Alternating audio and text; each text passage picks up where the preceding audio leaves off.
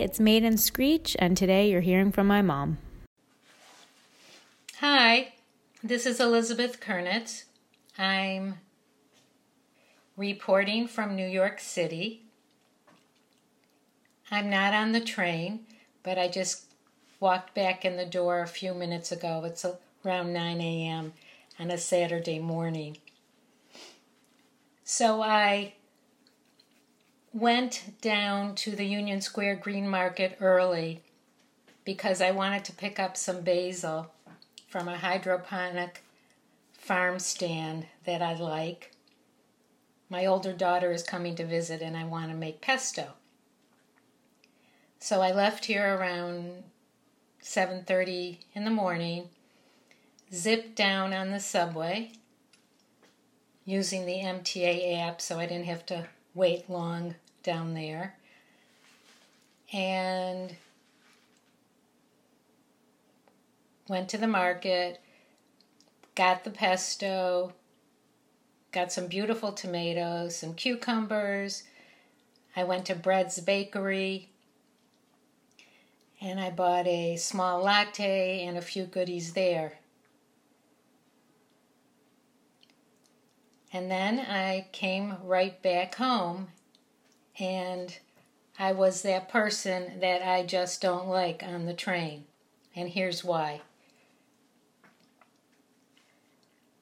I had my little cup of coffee, which I was holding, and sitting there. The train wasn't that crowded. The seat next to me was empty. An insect started to crawl on my hand, and the minute I felt it, I jumped. My coffee went all over the seat next to me. Thankfully, I had a wipe and was able to clean it off, and nobody around got hit by the coffee. But still. And then the basil, which was in a bag that I was holding, was encased in sort of a plastic wrap that had water in it. And unbeknownst to me, the water was leaking onto the floor of the subway. So I saw that right after I had finished cleaning the seat next to me.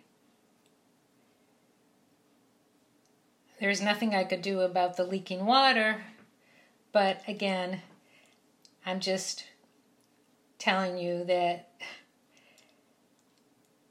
today I was the person that I don't like on the subway.